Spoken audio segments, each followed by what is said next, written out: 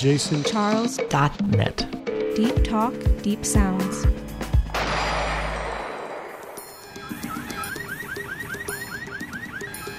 The Manhattan Millennial Book Review with host Anuja Jaswal on JasonCharles.net.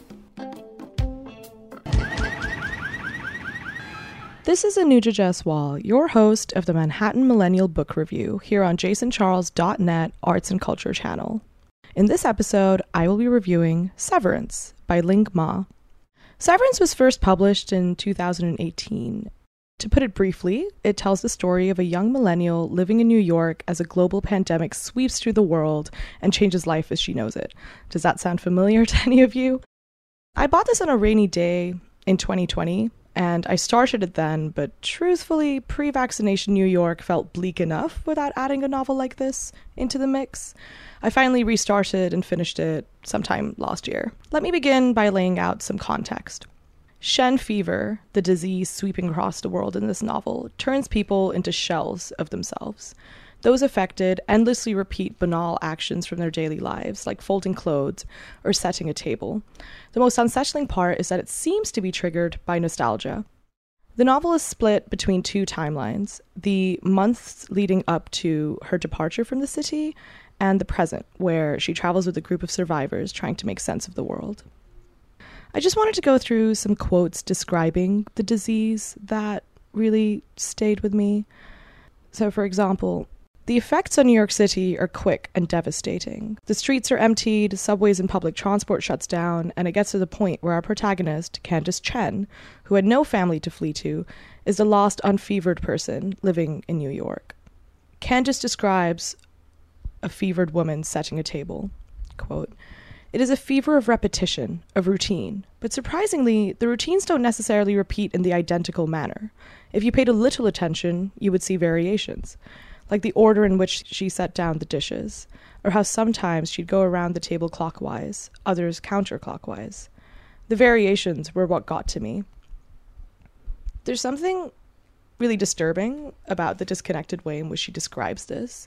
Like you're watching someone who's entirely detached from their actions, but you notice that there's these little changes that kind of alert you to the sense of, like, I hesitate to say like something human still there, but the fact that these repetitions are not perfect really captures the uncomfortable relationship that you have to the fevered people in this novel, because you want to believe that they are still human and that there's still something alive in them, despite them succumbing to what seems like a disease that strips away like any sense of personality. Quote, "There was not one clean thing, not one clean place.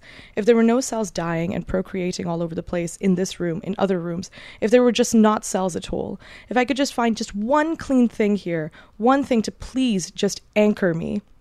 Truthfully, that quote hit me really hard because I think COVID really changed our relationship with the outside world. It really solidified those borders between like the walls of our apartment and the outside. And I think that Ling Ma's prose there and, you know, the way that she expresses Candace's fears of like getting this disease somehow from this like dirty, stale old apartment, it really captures like the anxiety and how the threat of a disease completely changes your relationship with the world around you. And like the microscopic details there where she's so obsessed with these cells and how they're all around her and they're reproducing, the extent of the paranoia, I thought that was really powerful. One of the core themes in this novel is the idea of routine. The fevered people, you know, get really stuck in their routines and they repeat these seemingly meaningless actions over and over.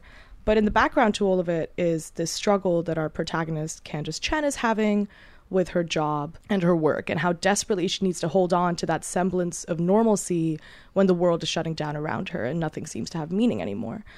So there's this refrain that's repeated throughout the novel, and it's, "I got up, I went to work in the morning."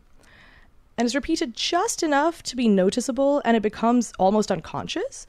Like your eyes gloss over these words after a while, which successfully captures how routines feel.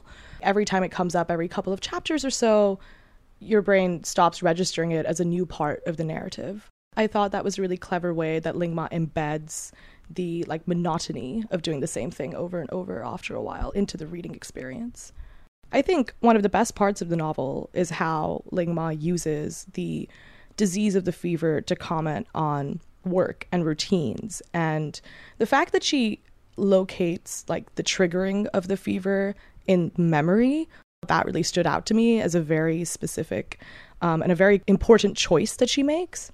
Because surely like memories are the things that make us human, right? Like human connection, like being able to have a connection to your past in so many ways that's like at the core of the human experience. And so to make that the threat that turns into a shell of your former self was really cool. But also the fact that she's really critiquing how these lives that we've chosen for ourselves, where we wake up and go to work in the morning and come back and we kind of live life in these endless repetitions, does that betray our connection to the past and our connection to memory? Because we're like ironing out all these variations with the lifestyles that we've chosen for ourselves. Anyway, I think this quote really captures the connection I'm describing.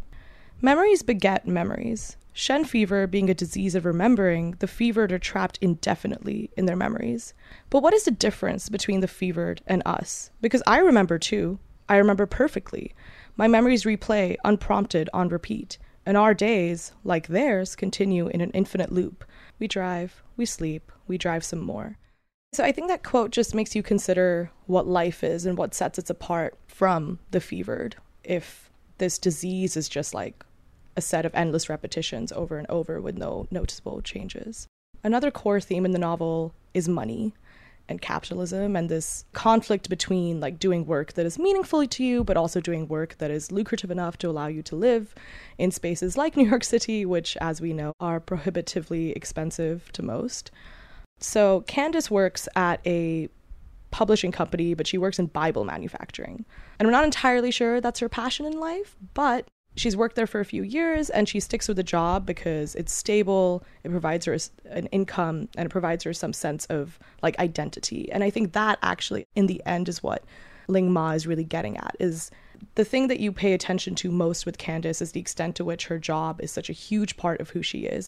And not just in a very conventional way of discussing like workplaces and identities, but in the sense that it becomes this anchor that she holds on to when everything else falls away.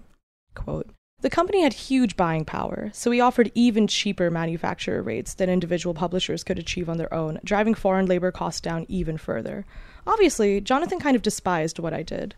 Maybe I did too." The verb despised is a very definitive word. There's no uncertainty. There's a very strong word, and it's a very interesting way to describe what you do for a living. But the fact that it's followed by the uncertainty of maybe, you want to consider, what does that tell us about Candace? Like, how do we see Candace as a result? The fact that she's doing this job that she might or might not despise. I just think that Ling Ma's choice of language was really important there in her characterization of Candace.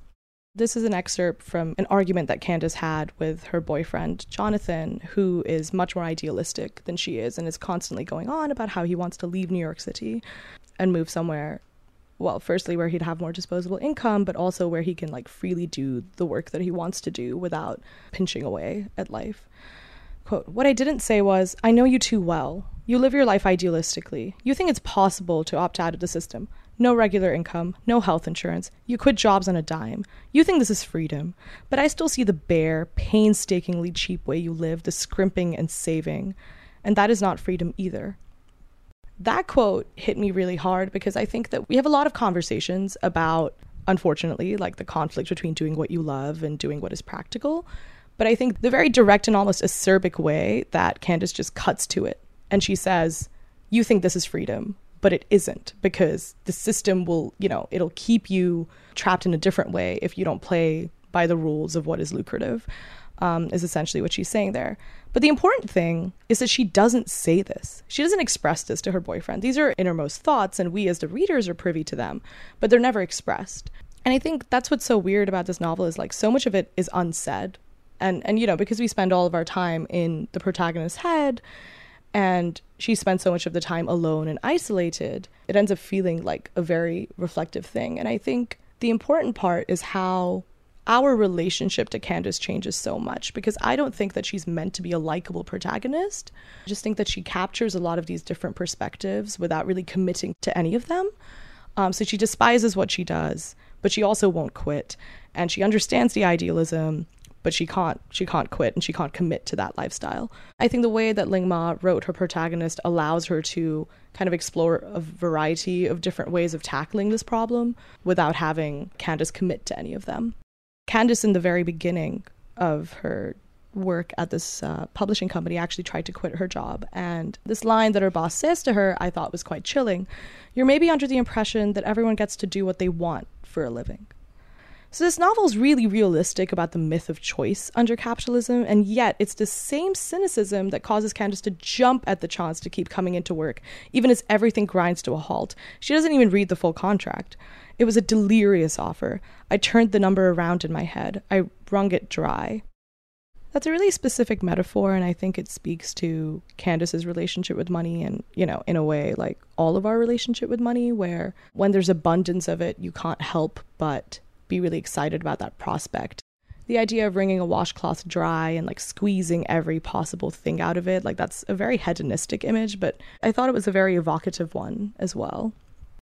So Candace keeps going into work even when everything shuts down and there's absolutely nothing to do. She eventually even moves into the office, and it's months of her alone in this midtown building, working, finishing her work, just writing out her contract and occasionally taking long walks around the city, even though there isn't really much going on.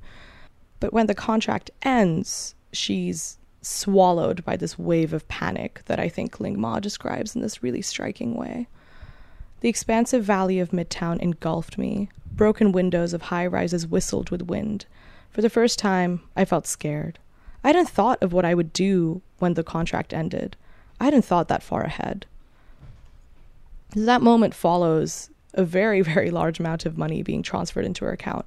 But the thing that she feels isn't joy, it's existential dread, because the thing that was anchoring her to this place and the thing that was anchoring her to just existing in a city when you're all by yourself and you feel like you're the only person that is still sane.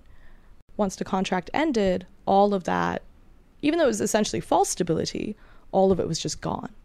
It immediately follows her stopping at this cart near Central Park, wanting to buy a Danish, and then she looks up and she realizes all the pastries are moldy and the person selling them to her is a fevered, and she runs away, and then she checks her bank account. And, she's just had this encounter where, there's nothing to buy. There's nothing to do.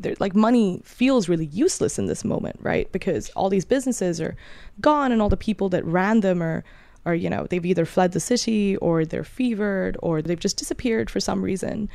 And I just thought the timing of that moment was really excellent, where the money enters her account and the contract is over and she has no idea what she's doing. But throughout all this, there's no explicit mention of the fact that this money is useless in this situation.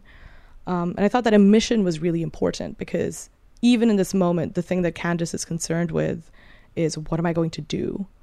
Not that the world has completely crumbled around her and made the very act of working essentially meaningless. And I suppose it's coming to terms with that as well. So that's a rather long-winded summary of what I thought were some of the best parts of Severance.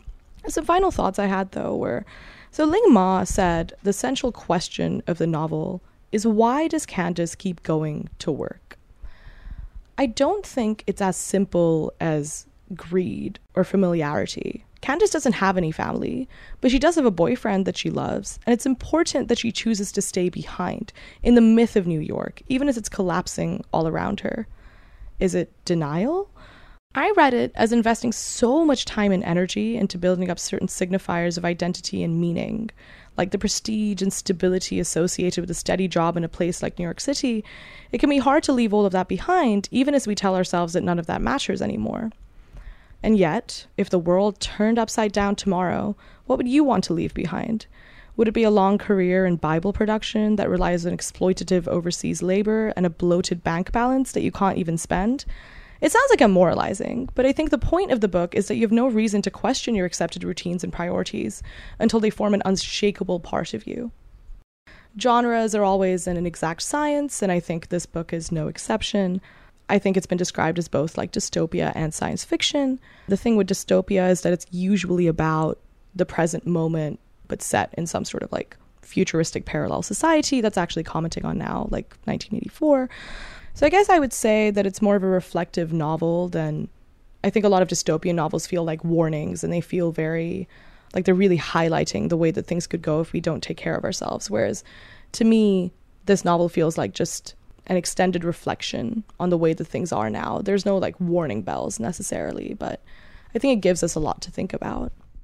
Now, for obvious reasons, this novel's been described as a COVID novel. It blew up during 2020. Everyone remained surprised when I described the plot to them because it was published in 2018, a good 2 years before we were living through all of the things that we've been facing for the past 2 years.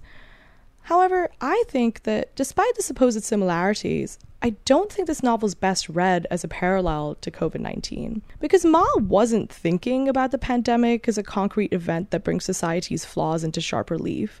Rather, she was using the metaphor of a sweeping disease rooted in repetition and memory to imagine what the core tenets of our system would look like in such a situation.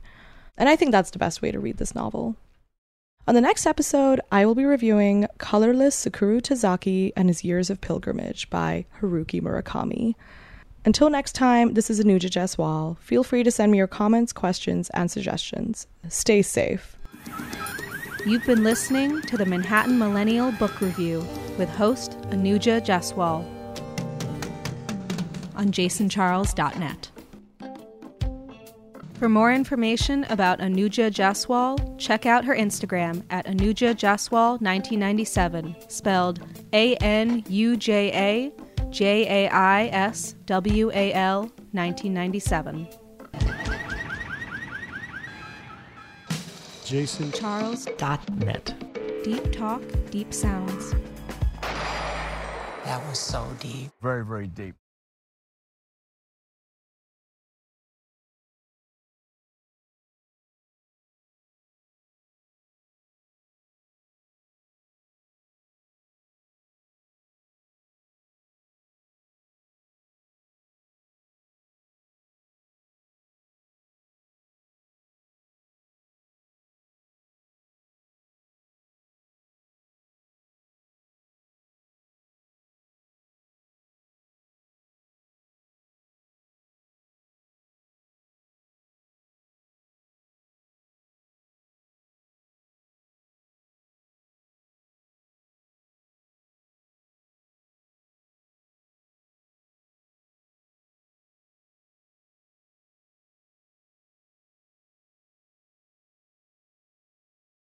For this episode's On the Shelf, I'm actually going to bring you 5 books that I have already read and highly recommend.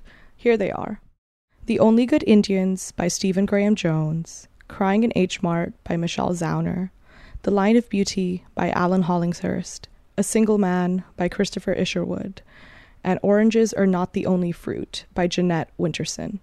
All of those books are very different from each other, but I enjoyed reading all of them.